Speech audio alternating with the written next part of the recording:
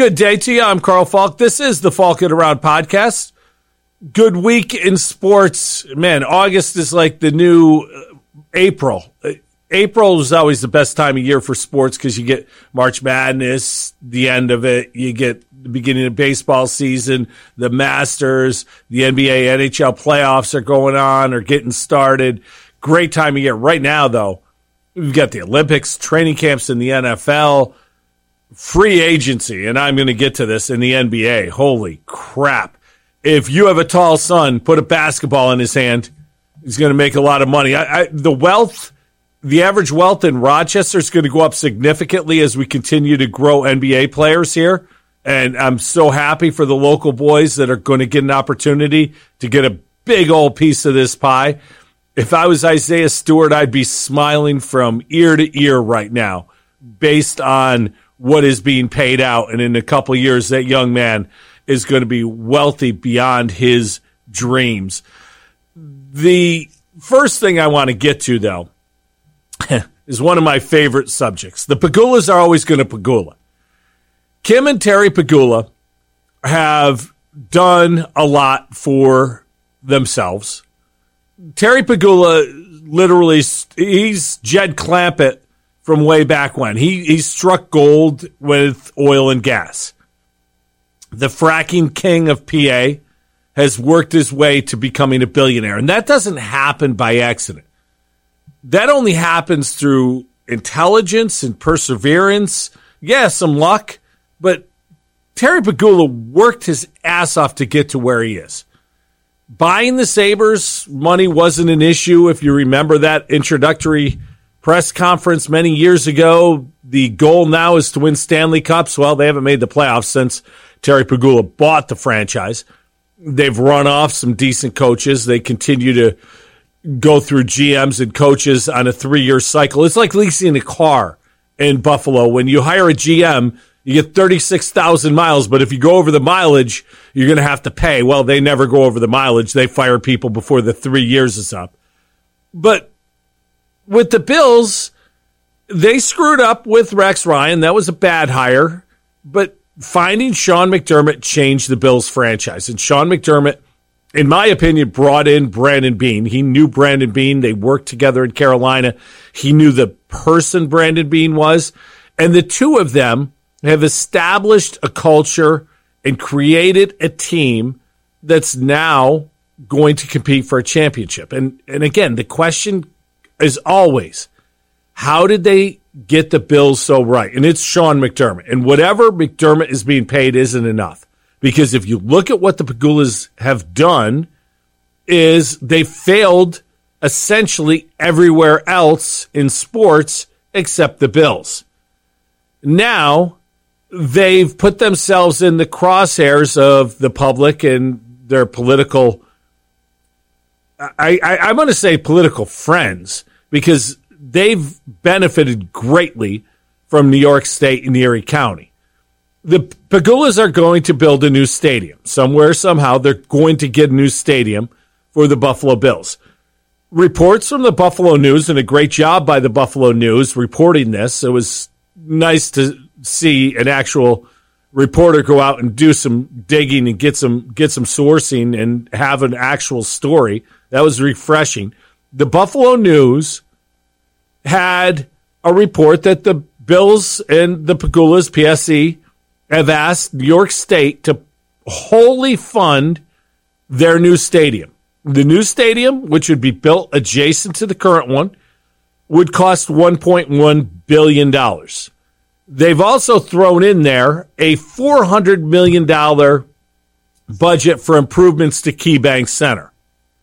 KeyBank Center was built for about a third of that price, if I remember correctly. But a new arena in downtown Buffalo would probably cost double that price. Maybe not quite double, but when you get to that amount of improvements, you have to ask the question, is it better just to rebuild the entire project? Now, when the Aud was torn down and KeyBank Center was built next door, there was land there available. The Pegulas, the one thing they've done well is develop the area around KeyBank Center. there was a lot of thought, in my opinion anyway, that they would build the football stadium, if they were, downtown near all of their other holdings. Well, their other holdings now don't look so good. The pandemic has hurt the Pegulas holdings in a big way. So you look at what they've done. Harbor Center has been a great success pre-pandemic, and likely post-pandemic it will be again. The Sabres have been a disaster since they've taken over. The Marriott Hotel that they built and own has struggled through the pandemic like many other hospitality holdings have. The bar in KeyBank Arena, 716, has now been sold to Southern Tier. They also own the Labatt House, a version of the Genesee Brew House that they modeled it after. That has been closed since March of last year and is currently in the process of trying to find a new owner. Complicated sale there. They own the Amerks. They own the Nighthawks here in Rochester. They run Blue Cross Arena. Other than a few Amerk games that nobody attended last year because of pandemic, there hasn't been an event at Blue Cross Arena in a couple years. They weren't booking events pre-pandemic there. They own the Buffalo Bandits, the lacrosse team in Buffalo. Their oil and gas wells have been capped because of the different things that have gone on, and their music production studios have failed. So basically, the only business they have that's profitable at this point is the Bills. And the NFL is always going to push teams to make more money, and the way you make more money is more stadiums, more luxury boxes, more PSLs, all those things. So the NFL is going to be behind this attempt to get a new stadium. But to ask for, and I get it's negotiation, I understand that, to ask the state for a full funding of their new stadium is so tone deaf, even in a negotiation. I just can't believe that was their approach. The other thing that came out was throwing out that other cities have reached out to the Pegulas about potentially having the Bills play there and they would build them a new stadium. This is the Cleveland Browns, Art Modell, part 2. Now, Art Modell wasn't the only owner to have done this. The Irsays did it with the Colts leaving Baltimore for Indianapolis. St. Louis has lost multiple football teams and are one of the cities potentially that would have the Bills move there. Do I think the Bills are going to move? No, I don't. Do I think the Pegulas will continue to threaten that to get their way? Yes, I do. Do I think it's political suicide for the people who make the decisions that could potentially cost Western New York the Buffalo Bills? Yeah, I do. I think whatever politician has to make this call, it's very difficult because, first off, pre-pandemic, giving a fully funded stadium to billionaires is a stupid and not necessary move. If you're worth $5.4 billion, you can build your own joint. Robert Kraft didn't take public money when he built Patriot Place and all the things around the stadium in Foxborough. He built the stadium first and then developed the area around it. It's worked out marvelously for him. Jerry Jones didn't take public money when he built Jerry World, AT&T Stadium in Dallas.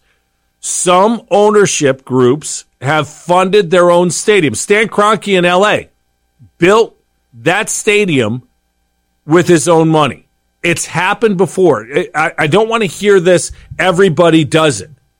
The Pegulas could easily, I say easily, it's me spending their money, could easily fund this stadium. They could get the financing and get it done. I want to give you some numbers. Welcome to Carl's economic class now.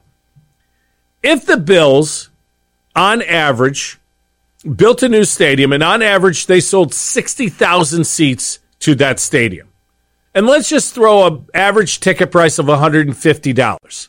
I know some tickets are cheaper, but when you average out the luxury box tickets and all the other things, $150 a ticket on average, it's probably about right, somewhere close. the stadium would be a little smaller, so 60,000 seats is probably the number they'll come with. Remember now, there's going to be either 8 or 9 home games, throw in a playoff game. For simplicity's sake, we're going to give the Bills, with preseason, 10 home games a year.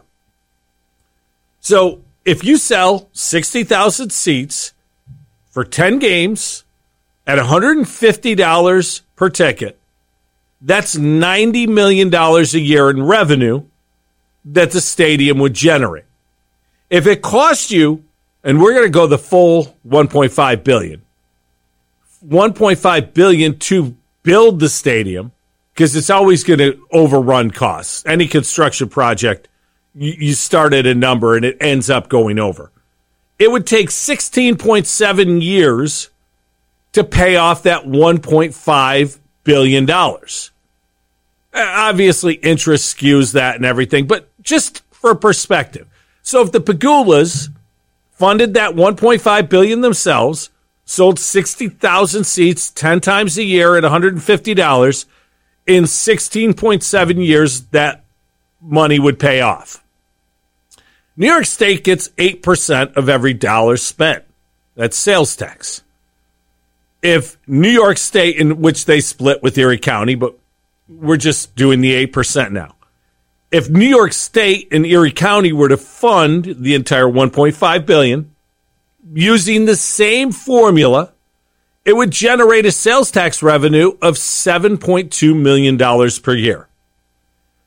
Based on that, it would take 208 years to pay off the stadium in sales tax.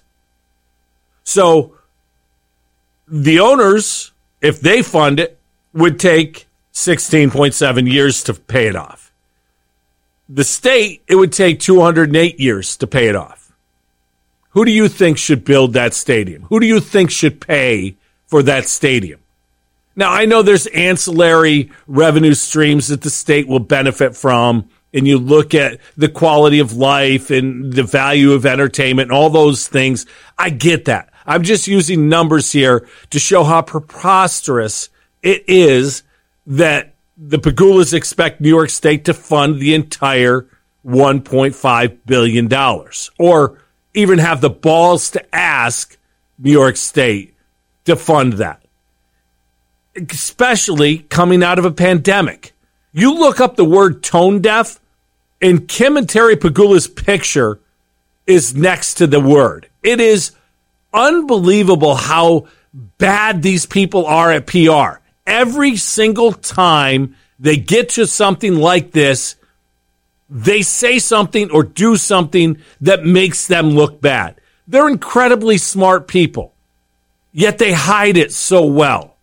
It's just amazing that over and over again, they continue to make themselves look bad. And what's really crazy to me, and if you've listened to me on the radio, follow this podcast and listen to the podcast, you've heard me talk about them numerous times. I couldn't believe that the Rochester city government essentially gave the Pegulas Blue Cross Arena when they did. And everyone said, oh, they're going to develop around the arena just like they did in Buffalo. No, they're not. You gave them Blue Cross Arena for $5,000 a month. That's nothing.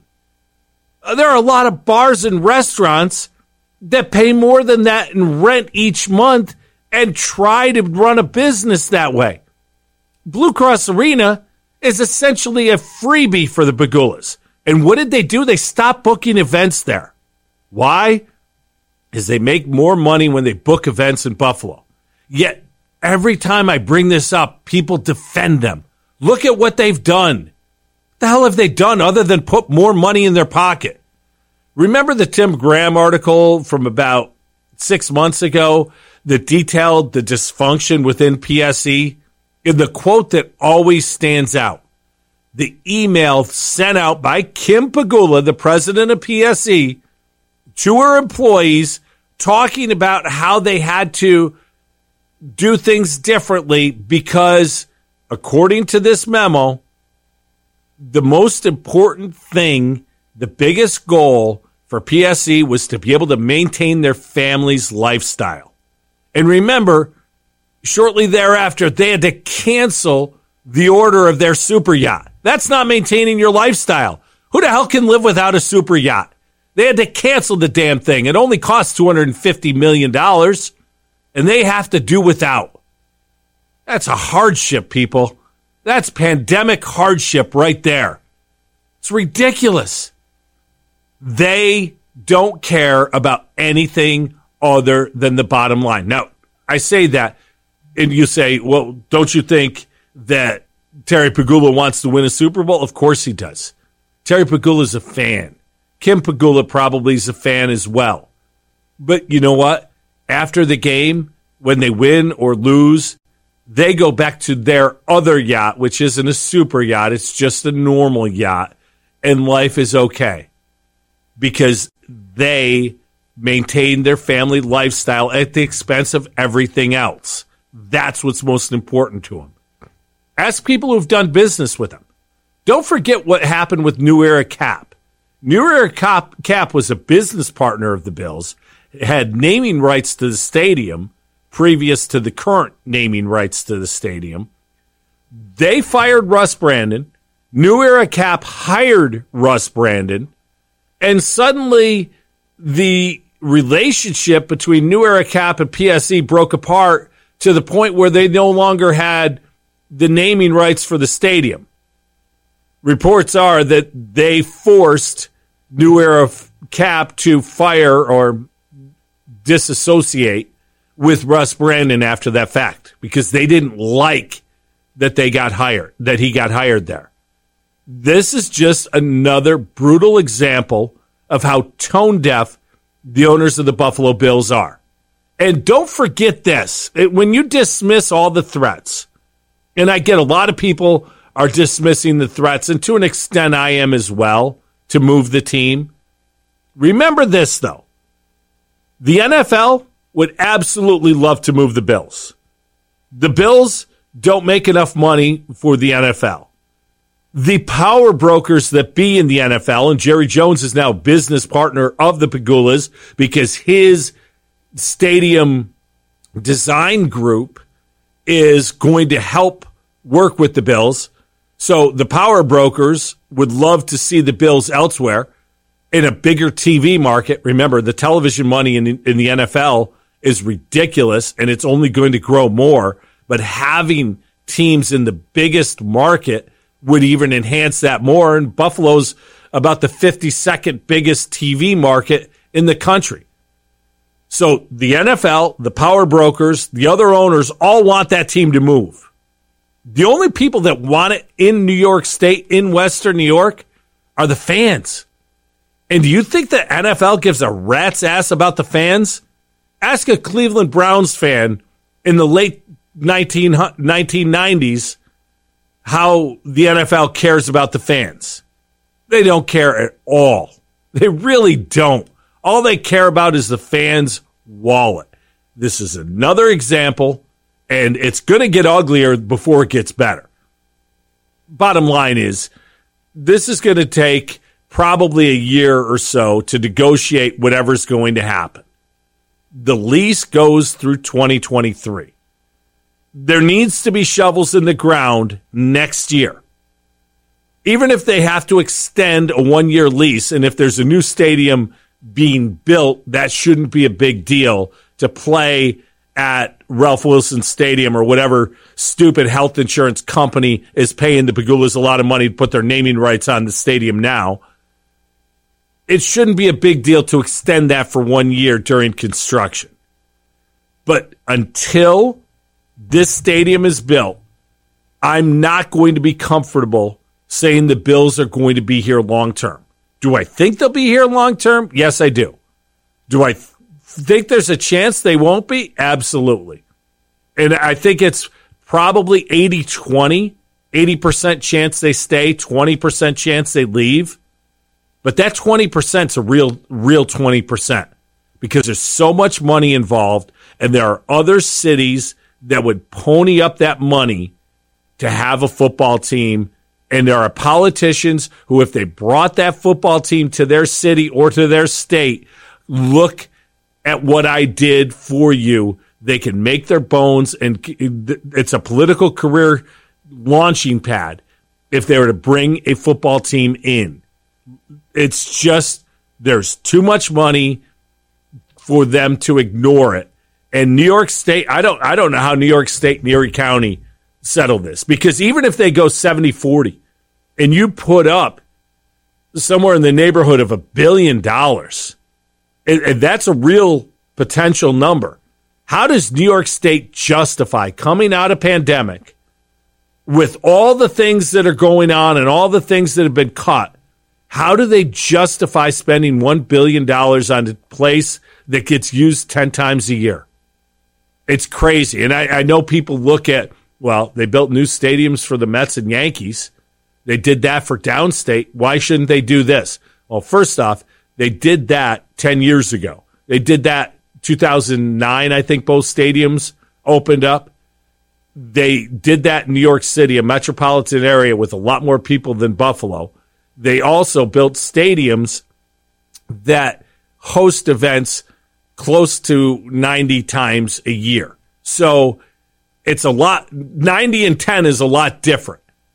And the other thing that people point out, well, they also built the Jets and Giants a new stadium. No, the state of New Jersey did. Don't ever forget that. New York State gets nothing from the Jets and Giants because not only do they play in New Jersey, they train in New Jersey.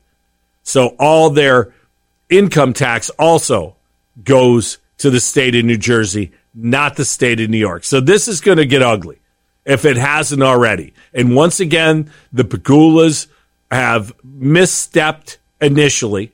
And again, this leaked out. Why did it leak out? To make them look bad. Why do you think somebody from the New York State government put it out there that the Pegulas have asked for $1 billion and they threatened to move to Austin, Texas? Because it's negotiation. This makes the Pegulas look bad. And they don't need help looking bad. They do well enough with that on their own. It's going to be fun to watch this from a distance.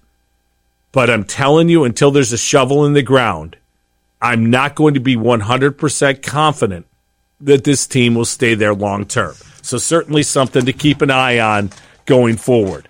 And yes, the Pegulas are always going to Pegula. The Major League trade deadline went down last week, and it was a trade deadline like no other. Every year when the trade deadline goes down, you always hear rumors of, this guy may be on the move, or this team may sell, or this team may buy. But what happened this year was unlike any year ever. First off, there was 56 trades. You're going into an unprecedented time because of the jump in games from 60 last year to 160 this year. 2 months left in the season. Injuries everywhere. And teams looking to hang on, in some cases, to their playoff position. Some teams looking to get into playoff position. Just a few of the trades, some of the big names that went. Trey Turner and Max Scherzer to the Dodgers. In my opinion, the best young shortstop in the game, Trey Turner. And Max Scherzer, who's as good a big game pitcher over the last decade as we've seen.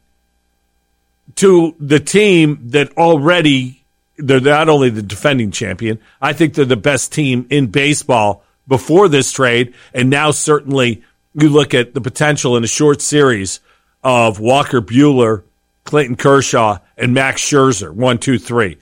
That's pretty strong. Chris Bryant goes to the Giants. The Giants are having a great year, a resurgent year. You bring in an excellent bat and a versatile defender. Great move for the Giants. Javi Baez goes to the Mets. With Francisco Lindor's injury, the need at shortstop is there. Baez, a wizard with the glove, hits a lot of home runs, strikes out a lot. Not a perfect player, certainly, but that's a big name going there. Greg Kimbrell going to the White Sox. The White Sox bullpen is nasty. That's a team that doesn't get nearly the attention it should. Oh, they've also brought Yohan Moncada back. So all of a sudden, they've gotten even deeper. That is a team to be reckoned with.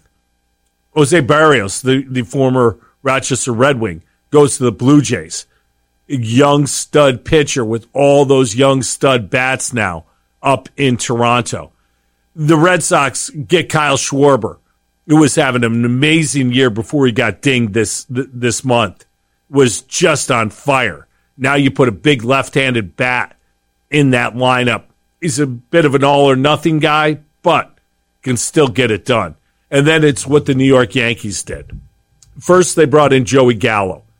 Gallo, speaking of all-or-nothing guys, 125 strikeouts and 310 at-bats this year. He's going to do that a lot. But Gallo's only 27 years old. He's a free agent after next year. He's got an absolute cannon for an arm. So now if you put him in left field and Judge in right, although I think they should be flip-flopped because Judge is a better outfielder than Gallo, and Gallo's got a better arm. Left field's much harder to play in Yankee Stadium than right field. So you put Judge in left because he's the better fielder. You put Gallo in right because if it's over his head, it's a home run, and nobody runs on him out there. But you've got another big swing and miss bat, yes, but another big bat and finally a left-handed bat. It's a nice addition for the Yankees, and they gave up depth in their farm system to get him. But the real big move was when the Yankees got Anthony Rizzo. Rizzo's one of the best first basemen in the game. At 31 years old, the last couple years haven't been as good as the previous few. That said, this is a great clubhouse guy, a great defender. He's got a couple gold gloves in his career. Another left-handed bat with power, a consistent run producer, 4 seasons, over 100 RBIs. I think there's a lot to like about this move, and now puts LeMahieu at second. It doesn't help their shortstop problem. It does, though, give them some depth in the infield. Luke Voigt, who had a really nice year last year, was a guy I thought they should have moved after last year. I've never been on the Luke Voigt bandwagon. I've always felt he's a good role player, not a centerpiece. And now with his injuries this year, you don't have to worry about him coming back. If he comes back, that's an excellent right-handed bat off the bench. But to have Anthony Rizzo as your first baseman, that's going to make Gleyber Torres a better player. That's going to make their lineup a lot deeper. And that is a deep lineup. Unfortunately, since the trade deadline, that lineup hasn't really produced. And here's where it gets a little shaky when you look at what recently has happened with the pitching. The Yankees have been a pitching first team all year. They, at the deadline, acquire a couple big bats that should help the offense. Since the deadline, and remember, there's no waiver deals this year. You can't add players through trades if they pass through waivers. It's no longer a part of it. Trade deadline's the trade deadline. So rosters are essentially set within the organization. The Yankees last night placed Garrett Cole on the COVID restricted list, meaning he's likely out for a couple weeks. The question I have is, will he have to ramp up when he comes back? How many starts does he miss? Garrett Cole's a huge part of the Yankees season, and even though he gave up a couple touchdowns his last time out, he's been really solid all year, even without the sticky stuff. So Garrett Cole is probably the single most important player on the Yankees team for the remainder of this year. Now he's out for a couple weeks because of COVID. Also, Domingo Germán goes to the IL. This is a kid who a couple weeks ago or a week and a half ago had a no-hitter going through 8 innings up in Boston. He's been really good. He's on the IL. He joins Corey Kluber on the IL. So right now you look at the starting pitching, and from the start of the season, you got Jordan Montgomery ready to go, and Jameson Taillon, who's actually been really good. Who else is going to start? Nestor Cortez? You traded away Luis Cessa. You've lost depth from your rotation. All of a sudden, the Yankees are going to be desperate for arms. Now, the good news is they still have Davy Garcia down below, young kid who's come up. Again, I've said this many times. I'm not impressed with him. I know he's a big-time prospect. When I saw him live here, I was shocked at how much velocity he didn't have. 92, 93 was the tops. Threw a couple 94, 95, but generally sat at 91, 92. And I'm not impressed by guys like that who don't have unbelievable control and unbelievable stuff. You can pitch without velocity, but you better be great with your control, and you better have excellent movement. Now, I don't think Garcia has the excellent control at this point. Now, will he get it? Maybe. He very well may be. But in the bigs, it's a far different game, and I think he's going to now get a chance to get something. The other thing is the Yankees in the offseason, with Gallo being signed through next year, have to make a decision.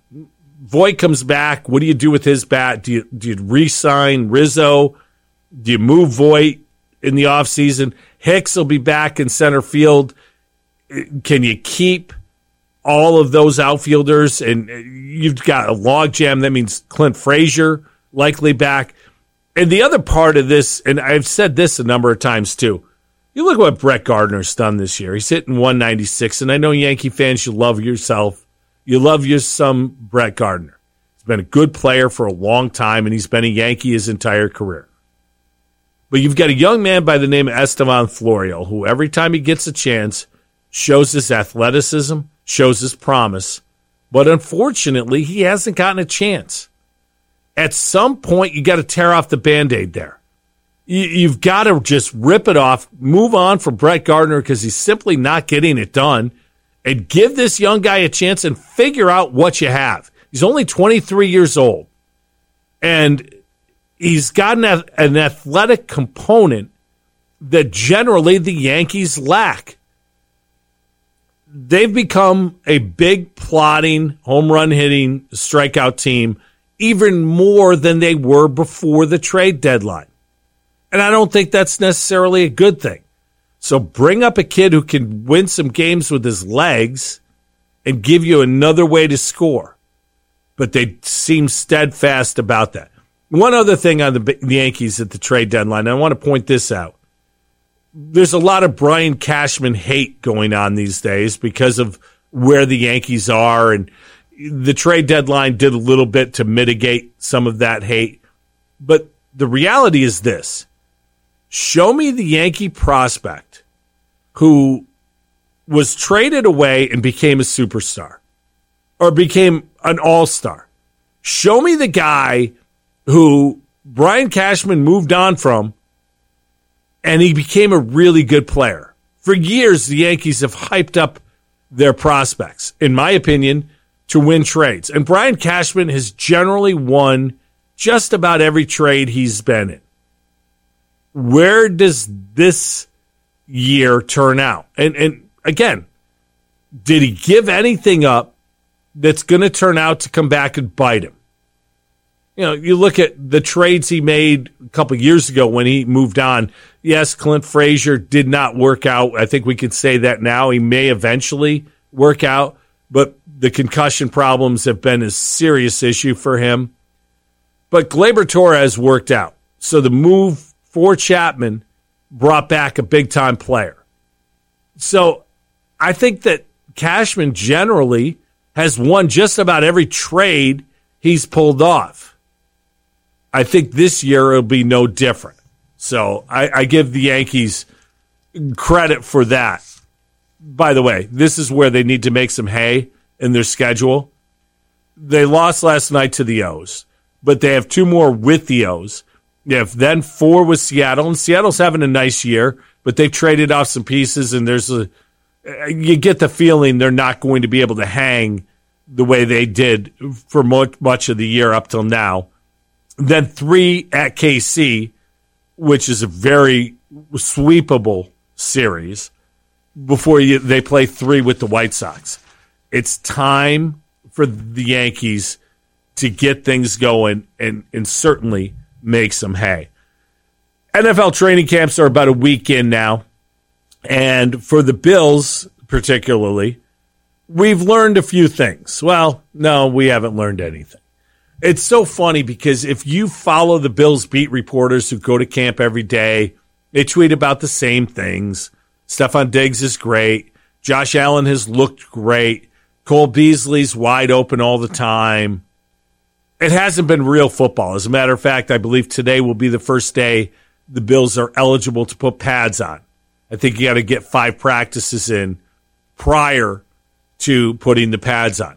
Without pads, it's tough to evaluate how guys look. If you don't look good as a quarterback in 7-on-7 drills with no pads on, I'm worried about you, Zach Wilson. We'll get to that in a moment.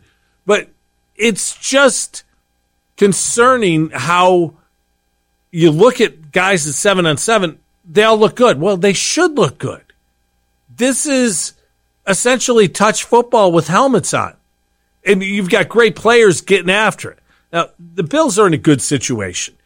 They've got a young quarterback who's growing into his role.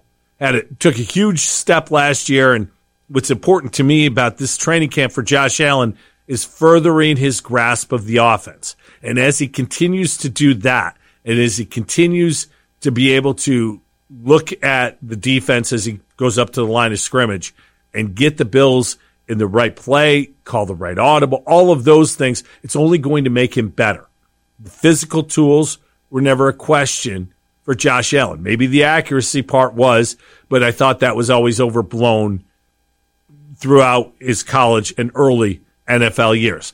But I've always said this about Josh, what's going to either make or break him as an NFL quarterback, and now I think it's either make him a star or make him a good quarterback, is his ability to see things at the line of scrimmage. I remember having a conversation with Vic Carucci, who was a great writer for the Buffalo News, who just recently retired, about Jim Kelly and how hard, Vic told me how hard Jim Kelly studied. The film playbook was, nobody saw it back then. Nobody realized how much work Kelly put into that. And if his comment was, if Josh Allen's going to become great, that's the missing component. And it'll be fun to watch. I'm not sure how that's going to play out, but I think this is where training camp is very important for a guy like Josh Allen, whose position to start isn't in question. It's all about keeping him healthy, keeping him out of the fray, if you will, when things start to break down.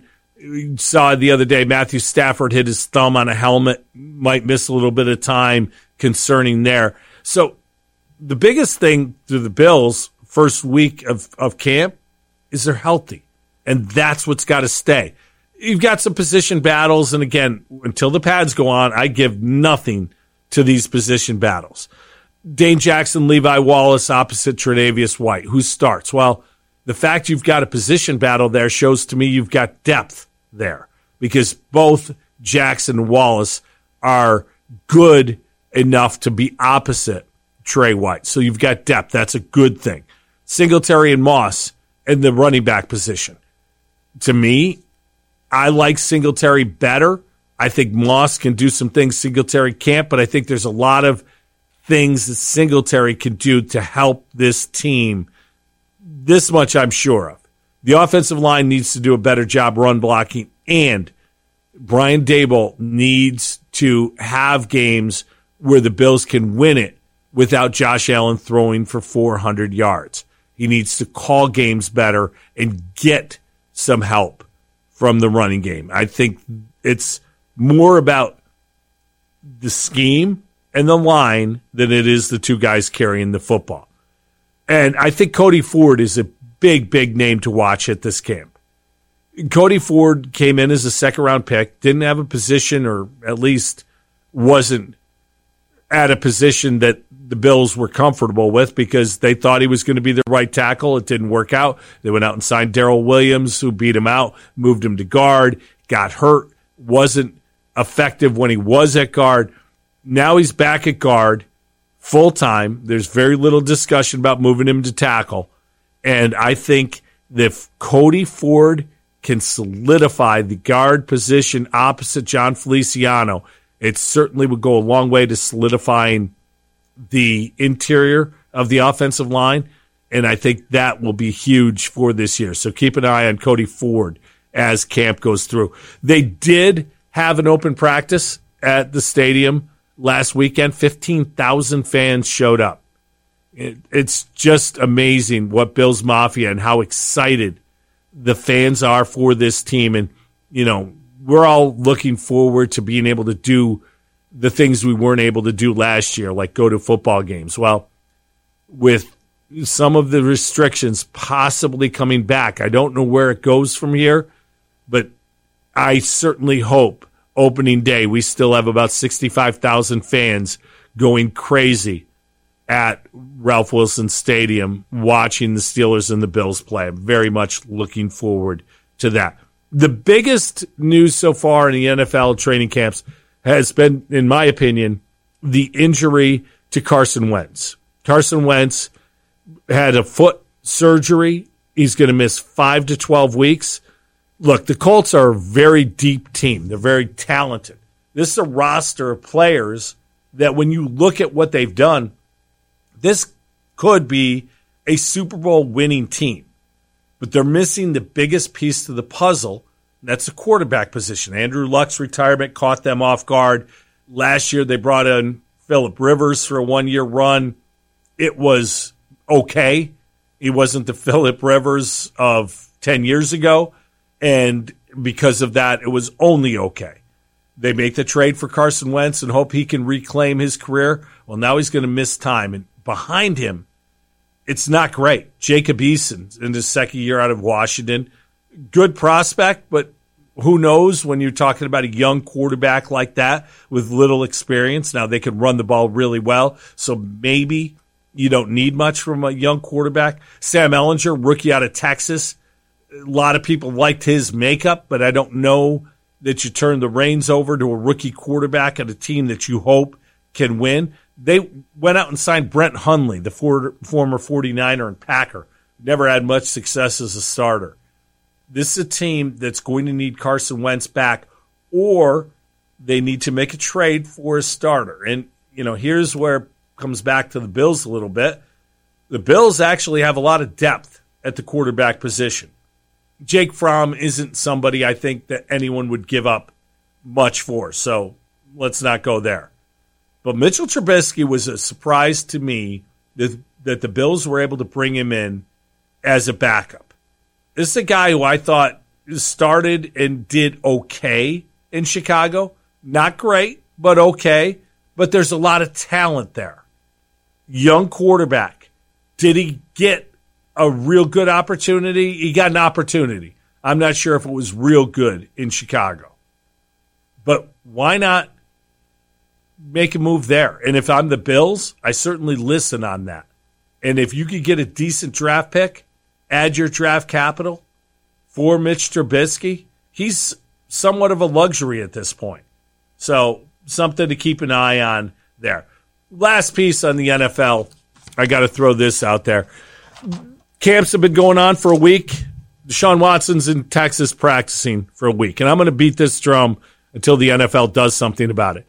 22 women have accused this man of sexual assault or harassment of some level. 22 women. He has not been suspended. He has not been put on the commissioner's exempt list. He has not had anything happen to him. Yet, Ezekiel Elliott, Ben Roethlisberger, 6 games each when they weren't charged with a crime. I don't know what the differences are. I really don't. But for whatever's going on with Deshaun Watson, this is strange. And it bears watching. Because if the NFL waits till just before the start of the season to put him on the commissioner's exempt list, that screws the Texans badly. On the other hand, if the NFL does nothing and this guy's allowed to play, I'm sure there's going to be a lot of people scratching their head and wondering why, when 22 people, 22 women, have accused this man of sexual harassment or assault, there's going to be a lot of people why he's allowed to play week 1. It's an embarrassment for the league, and it's poorly handled yet again. Last night, or yesterday, I should say, was the start of NBA free agency. NBA free agency is out of control. First off, remember a couple of years ago when Daryl Morey tweeted out that he had support for freeing people in China, and the NBA went crazy on Daryl Morey? How dare he talk about freedom and human rights in China? That's just over the line. And, think about what I just said. Shouldn't we all want human rights and freedom for people all over the world? Shouldn't that be what we're about? Well, the money the NBA makes overseas, and especially in China, where the game is just enormous, is so out of control that free agency teams are spending like drunken lotto winners. Jared Allen signed a deal with the Cavaliers. Now, Jared Allen's a nice young player. He averaged 12 points, 10 boards last year. Pretty athletic, big. 5 years, $100 million. Jared Allen got $100 million. Anyone ever hear of Will Barton? I hadn't. Will Barton signed a 2-year, $32 million deal with the Denver Nuggets. Will Barton averaged 12.7 points and 4 rebounds last year. That's good for $16 million a year. Evan Fournier played for the Celtics last year. Kid can shoot it. 46% from 3. Averaged 13 points a game. He signed a 4-year, $78 million deal with the Knicks. Evan Fournier's going to make $80 million. Are you kidding me? How about this one? Another Knicks signing. Nerlens Noel. They retained him. 3 years, $32 million. So $10 million a year for Nerlens Noel. He averaged 5 points and 6 rebounds. If you're a scrub, you're making $10 million a year. How about Chris Paul? Chris Paul's old, 36 years old. Still really good. But I don't think he's got another 4 years left in him. But the Suns do, because he signed a 4-year, $120 million. Reports are that Chris Paul's career earnings after this deal are going to be somewhere in the neighborhood of $440 million. Almost $500 million. That's on the court. How much has Allstate paid that guy? I hope Jake gets more than Chris Paul from Allstate, because Jake's a better actor. But $440 million? What the heck is going on? Duncan Robinson. How about Duncan Robinson of the Heat? Good shooter. Really good shooter. Crazy good shooter. He averaged 13 points a game last year, shot 40% from 3. Those are good numbers for a guy coming off the bench. 5 years, $90 million. And then, of course, the real stars, what they're getting, Trae Young, 5-year deal, $207 million. If you're an NFL player right now and you're looking to make, $6 million a year, say you're an offensive guard, you're a good player, get a $6 million a year deal, that's good money. That's good money. If you're a backup, if you get 20 minutes a game in the NBA, you're making double that. It's just crazy. And again, here in Rochester, we have 3 young men who are playing in the NBA. One's already signed his deal, Thomas Bryant. He's going into the second year of a $22 million deal. He signed with the Wizards, coming off a knee injury. You've got a real good draft pick in Isaiah Stewart, who, after his rookie year, has really opened some eyes. I can't wait to see what that young man gets. And I'm very happy for Anthony Lamb, because he's probably going to get an opportunity to make some money this year too. And even if it's $3 or $4 million, that's a crazy amount of money. Good for these young men for getting it. And the NBA, this bubble's going to burst at some point. I can't fathom that the league can keep spending like this and maintain its growth. The Olympics are ongoing, and last week when I sat here and talked to you, we just learned that Simone Biles had pulled out. Well, Simone Biles has become the topic of conversation because of her pulling out and the reason why she pulled out. She pulled out from mental health, and she's been called everything from a coward to a hero. I don't think Simone Biles is either of those two things. I don't think she's a hero for pulling out. I don't think she's a coward for pulling out. I think she's a real human being with real issues, and she dealt with them. And I think she dealt with them like an adult. Doesn't make her a hero. It also doesn't make her a coward. She's a person.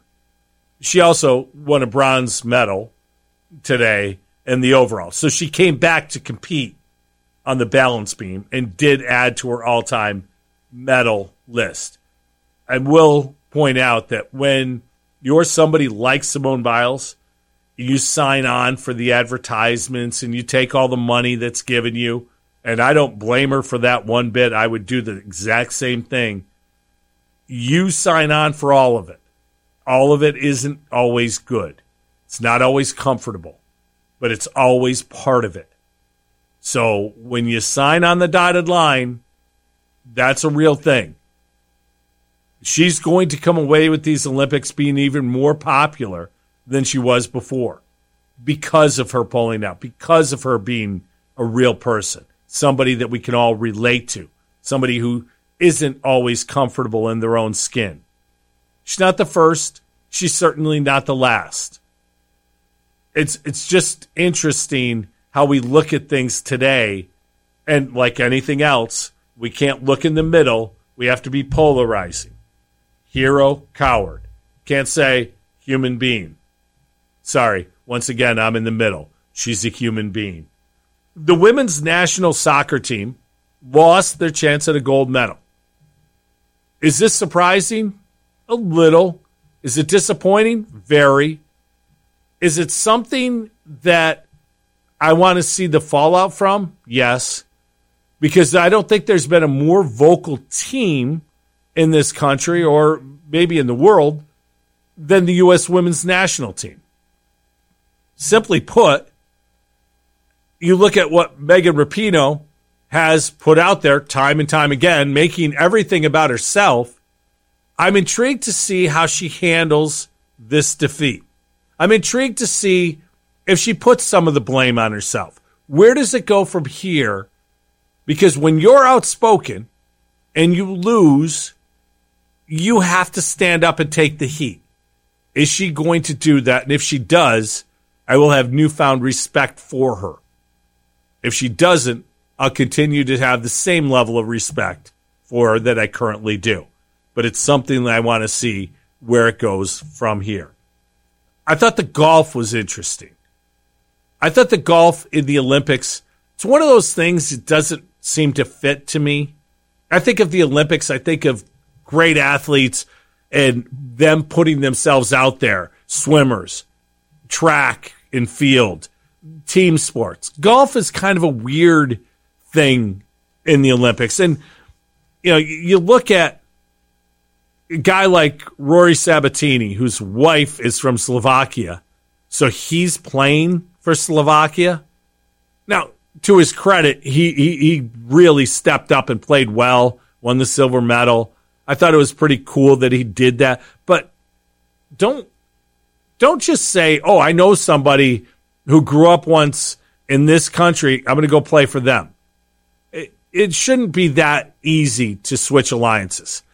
I'm happy for Xander Schauffele. He played really well. It was a big win. And I was thinking about this. Hideki Matsuyama, who was in contention, if the Olympics had fans and that guy, because Japan's crazy about golf, if that guy was competing, it would have been bedlam. The Japanese people love this guy anyway, and he's a hero over there. it would have been so cool to see. I would have loved to seen what could have happened there.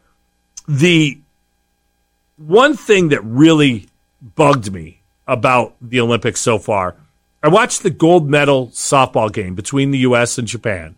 Japan won. They won the gold medal. U.S. won the silver. Great game. Great softball. Really, really well-played game. But what bothered me was that the Japanese team, playing in Tokyo, on their home soil, a prideful moment for their country. You think about that. You're playing on your home soil at an Olympiad. It doesn't get better than that. And yet, their jerseys said Japan in English. Now, I understand because Japan has such a great educational system that many people in Japan speak English, but it should be in Japanese script. It should be a moment of national pride. And if you notice, all the signage in Tokyo, it's all in English. It's not in Japanese and English. It should be, at the very least, in both. But I think the Japanese people and government or whoever is making these decisions have sold out. Why is it all in English? Great, I can read it. It shouldn't be that way. It should be a moment of national pride on your home soil, playing for your home country. It bothered me to think that money is much more important than national pride. And that, maybe I'm alone on that one, but it was something I was uncomfortable with, and I didn't think it was right. And if I was a Japanese player, it would really bother me to be playing on my home soil in my own stadium on a uniform that doesn't have my own writing on it. It's bothersome. And again, maybe I'm on an island. It just didn't seem right. And I think it's a lack of national pride or national whatever, nationalism by the people of Japan or the Olympic Committee of Japan, whoever made that decision, whoever caved in to the whims of television. It's a bad, bad move. Last thing today, big news out of Syracuse University yesterday was that their women's basketball coach, Quentin Hillsman, has resigned amid allegations of abuse, bullying, a toxic atmosphere.